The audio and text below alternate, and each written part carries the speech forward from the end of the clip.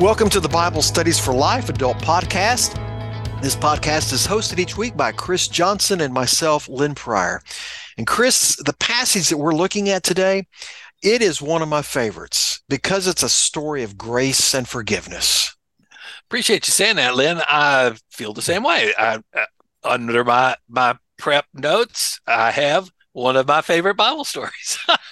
So we share this in common. So we'll look together at this passage. We need to hear and be reminded of great stories in the Bible that reveal to us and show us God's great grace and forgiveness. We're in the middle of a study called My Encounter with Jesus. So we're looking at the stories of individuals who have amazing encounters with Jesus that are life-changing.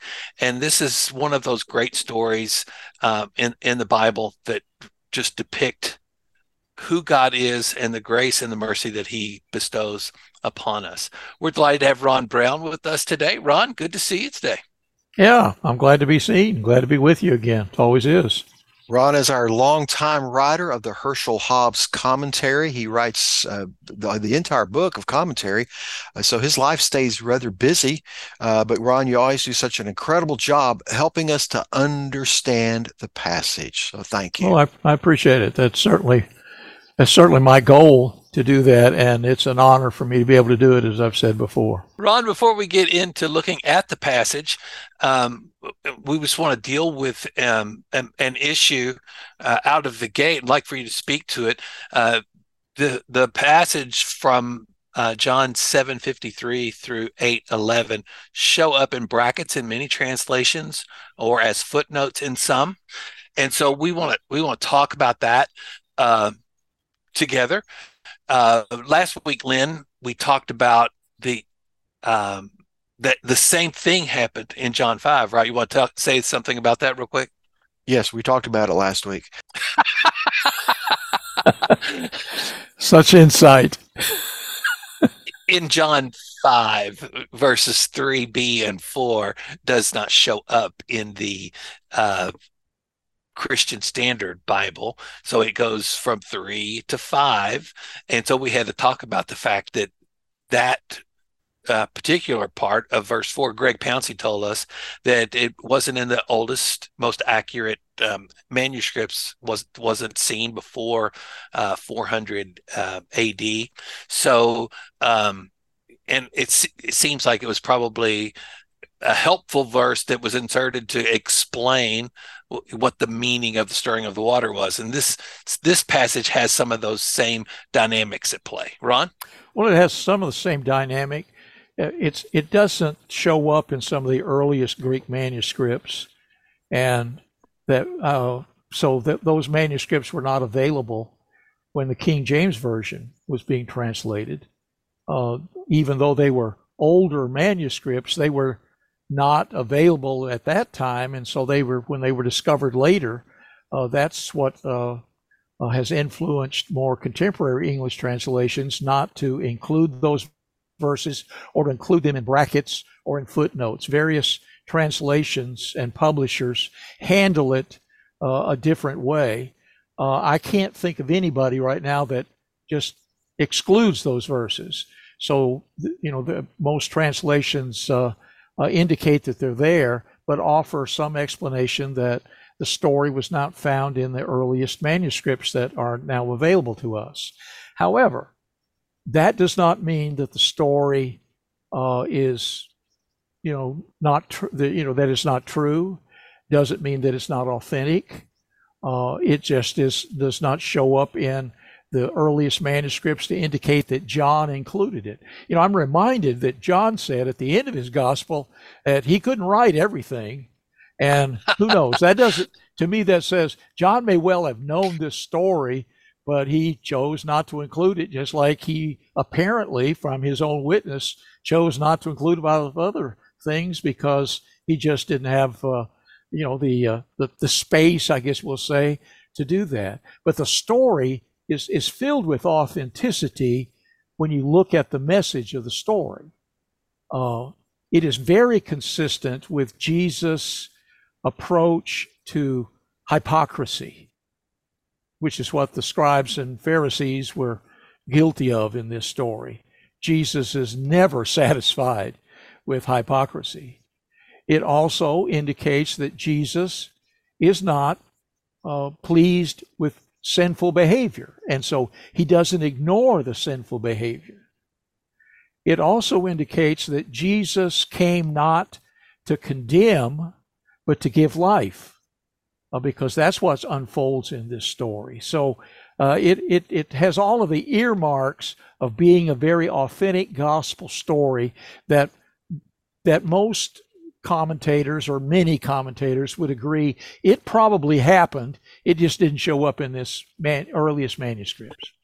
So when I was in seminary, I would go to professors and ask, and I was interested for their scholarly perspective on this passage, and it was that exactly what you said was the common conversation.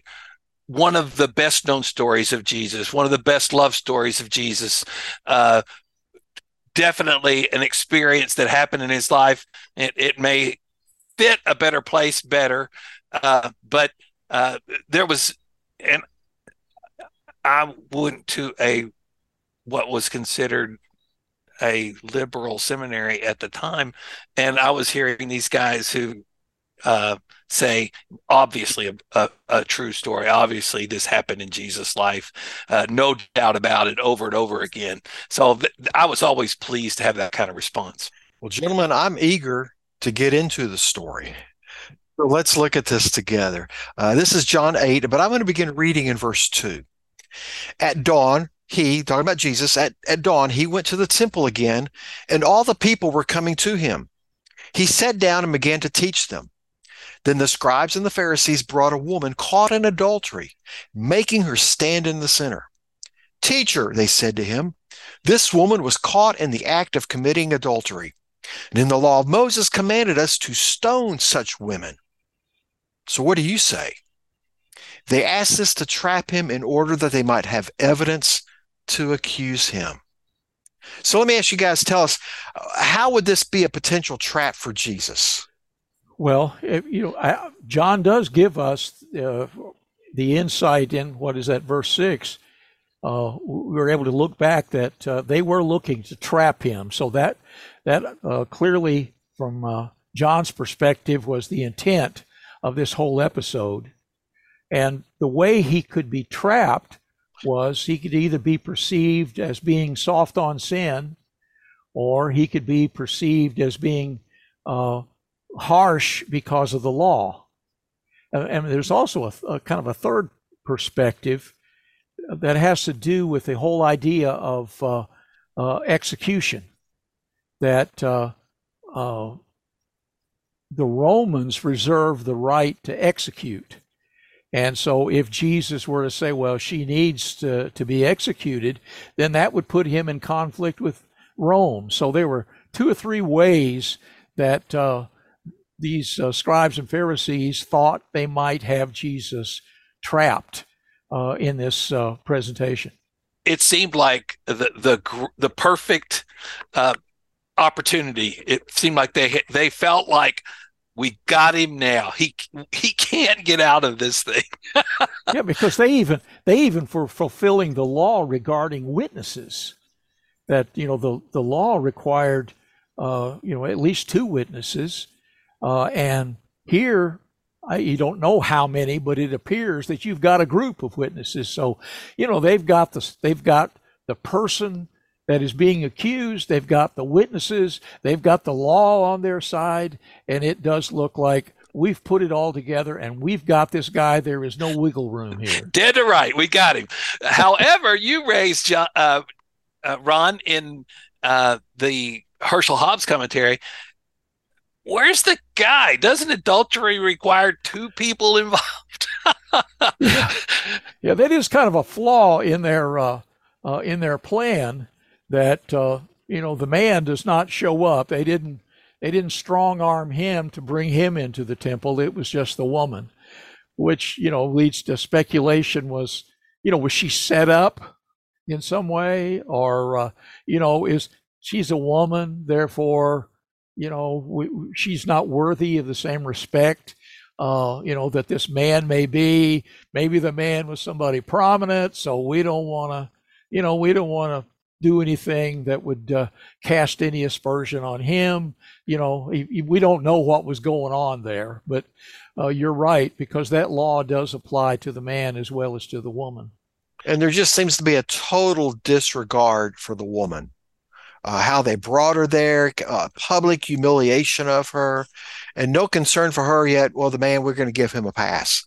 So before we jump to the next part, let me just point out and remind those of you who are listening that it may be that a part of our conversations in our groups, and maybe something that you'd be willing to talk about with your group, would be to talk about maybe a time in your life when you were caught in the act, when you were doing something wrong and somebody caught you. And so this could be from your childhood. It can be something from your teenage years. It doesn't have to be life and death like this situation. But I think that this is maybe a pretty universal experience, being caught doing something wrong. Well, the way you all designed this whole study, the title is Jesus Gave Me Grace and Forgiveness. And so therefore, when you look at the way the subsections are broken down, the first one is dealing with, I had broken God's laws and deserved punishment. So the way the text, the session is designed, draws you into the text to put you in the story. And I found that to be, a very good way to approach this. And it certainly, even as a writer, caused me to reflect on, I had broken God's laws and deserved punishment, and on through the other two subheads that are used to define the sections. As you look at this whole teaching, this whole story, there's never a question that the woman, she broke the law, she deserved punishment. There was no question about that. The question was, okay, Jesus, what are you going to do about it? And of course, he surprised everybody with his response, and how he, first of all, responded to the Pharisees, or the Jewish leaders, and then how he responded to the woman herself. So let's look at the next section, which is verses, let's start in verse 6, the second half of verse 6, to see how Jesus responded to them. Jesus stooped down and started writing on the ground with his finger. When they persisted in questioning him, he stood up and said to them, "The one without sin among you should be the first to throw a stone at her." Then he stooped down again and continued writing on the ground. When they heard this, they left one by one, starting with the older men, and only he was left with the woman in the center. So let me just say, I love Jesus, and I love this story because of how he handles this. The idea that he just kind of starts doodling on the ground, and then does it again after he raises that question. He is just the ultimate cool-headed, knows how to handle these things, and it draws me to him and causes me to love him more and appreciate him more in how he handled that. Now, I know that in some of our groups that people will want to know, and we'll discuss what was he doing, what was he writing, and there's all kinds of speculation about that. I think we take a real in the PSG, we try not to. We try to encourage people not to go there. It doesn't matter. We don't know the answers, but it doesn't change the fact that it is an amazing response. Well, it certainly adds intrigue to this story, because even we always want to know, and the fact that we're not told just seems to increase our desire to know. But it is intriguing that either John or whoever remembered this story, it wasn't important enough to them to say, here's what he wrote, because, and I take that to mean that, frankly, what he wrote was not the issue. Yeah. And I find it, I'm intrigued more by, and you use the word doodling, that maybe that's really what Jesus did, is that he just, bent over because he was sitting down anyway, bent over and just doodled in the ground, because it was not what he was writing that was important. It was how what he had said was being processed by the scribes and Pharisees, and even by the woman who was hearing it, and disciples and others that may have been there. That Jesus, he never argues in this thing. He, as you said, he's just very discreet, and yet his discretion is so probing, because these scribes and Pharisees, if I don't know if they knew what he was doing or if they just saw him doodling. The time was a time for them to think about what was happening, what Jesus had said, what they were trying to accomplish, and dealing with the fact, frankly, that, this airtight plan we had to trap Jesus seems to be unraveling here. But Ron, what's interesting too is when they first raised the question to him about, here's the issue, what do you say? He didn't immediately respond. When they first asked that question, that's when he bent down the first time and just started doodling or writing. And it was almost like he's not gonna honor this with an answer. He should, or take the bait. It's just not worth his time in that sense. So they kept pressing him, and then he stood up and made that well-known statement that the one without sin among you should be the first to throw a stone. And then he started writing again. So it is interesting. Was he just killing time, just for the process? Was he writing down, as I've heard, obviously, writing down other sins? We just don't know. But the beauty of this statement is that he's reminding us that all of us are guilty of sinning before God.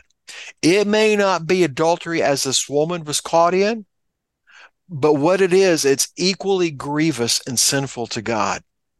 When you look at where the different writers, Paul, for instance, in the New Testament, will list sins.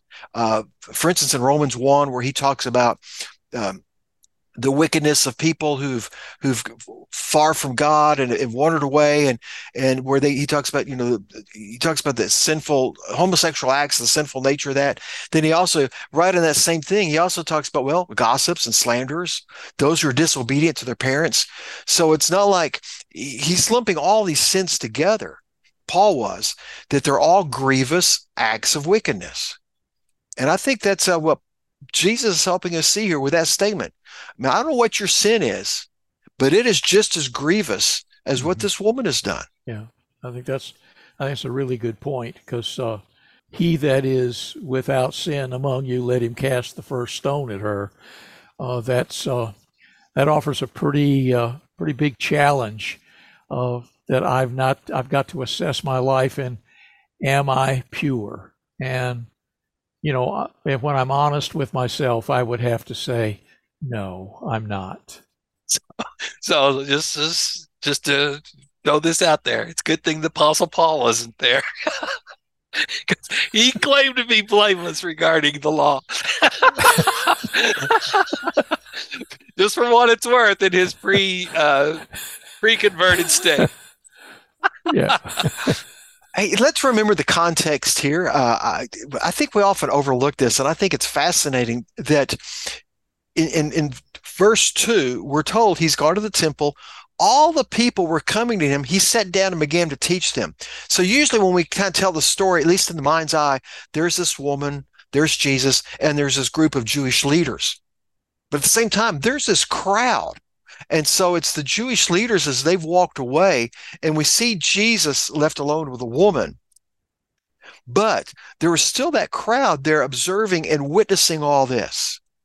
I think it's our friend Matt Tullis who first did this in such a way that caught my attention. But suddenly you hear the sounds of rocks dropping and hitting the ground as people began to walk away. And Matt, from a dramatic perspective, would have people standing around who had rocks, who would drop them, and you would hear that sound. So just another side point to that whole there's this crowd of people seeing this take place. And interesting that it's the older ones. We don't not an explanation given, but the older ones first, and then the others follow suit. So in verse 10, Jesus stood up. He said to her, "Woman, where are they? Has no one condemned you?" "No one, Lord," she answered. "Neither do I condemn you," said Jesus. "Go, and from now on, do not sin anymore." Here, Jesus showed her that grace and forgiveness that we all need. And that's the real powerful message of this story.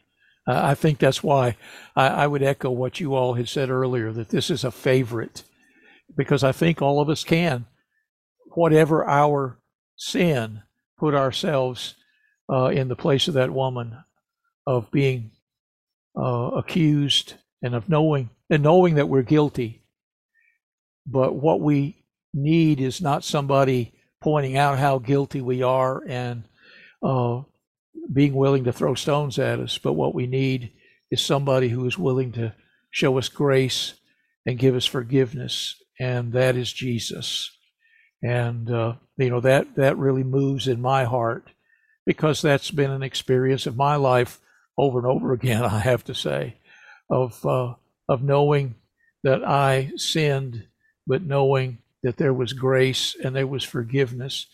And Jesus was there not to condemn me, but to forgive and send me on my way with a new way of living.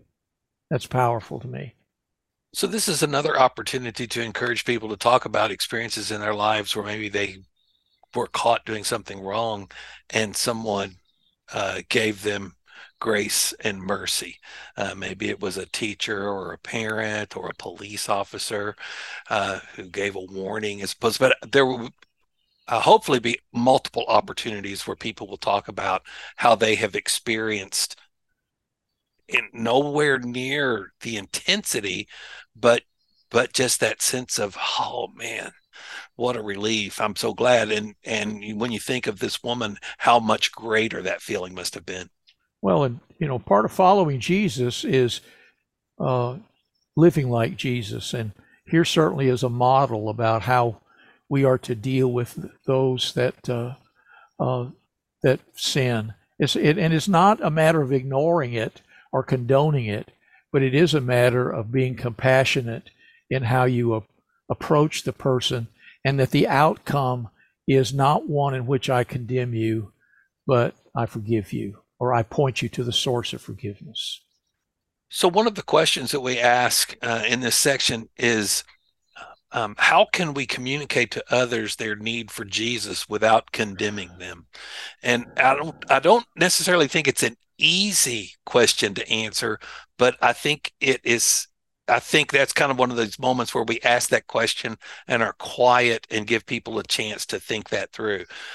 In our culture, there's a lot of judgment and condemnation that's going on, and this will, I think, be an opportunity for almost a breath of fresh air to come over us as we think and consider how can we be more like Jesus and not condemn, and recognize but at the same time recognize our need for him and his grace. Yeah, because when I read that question, I did just what you said.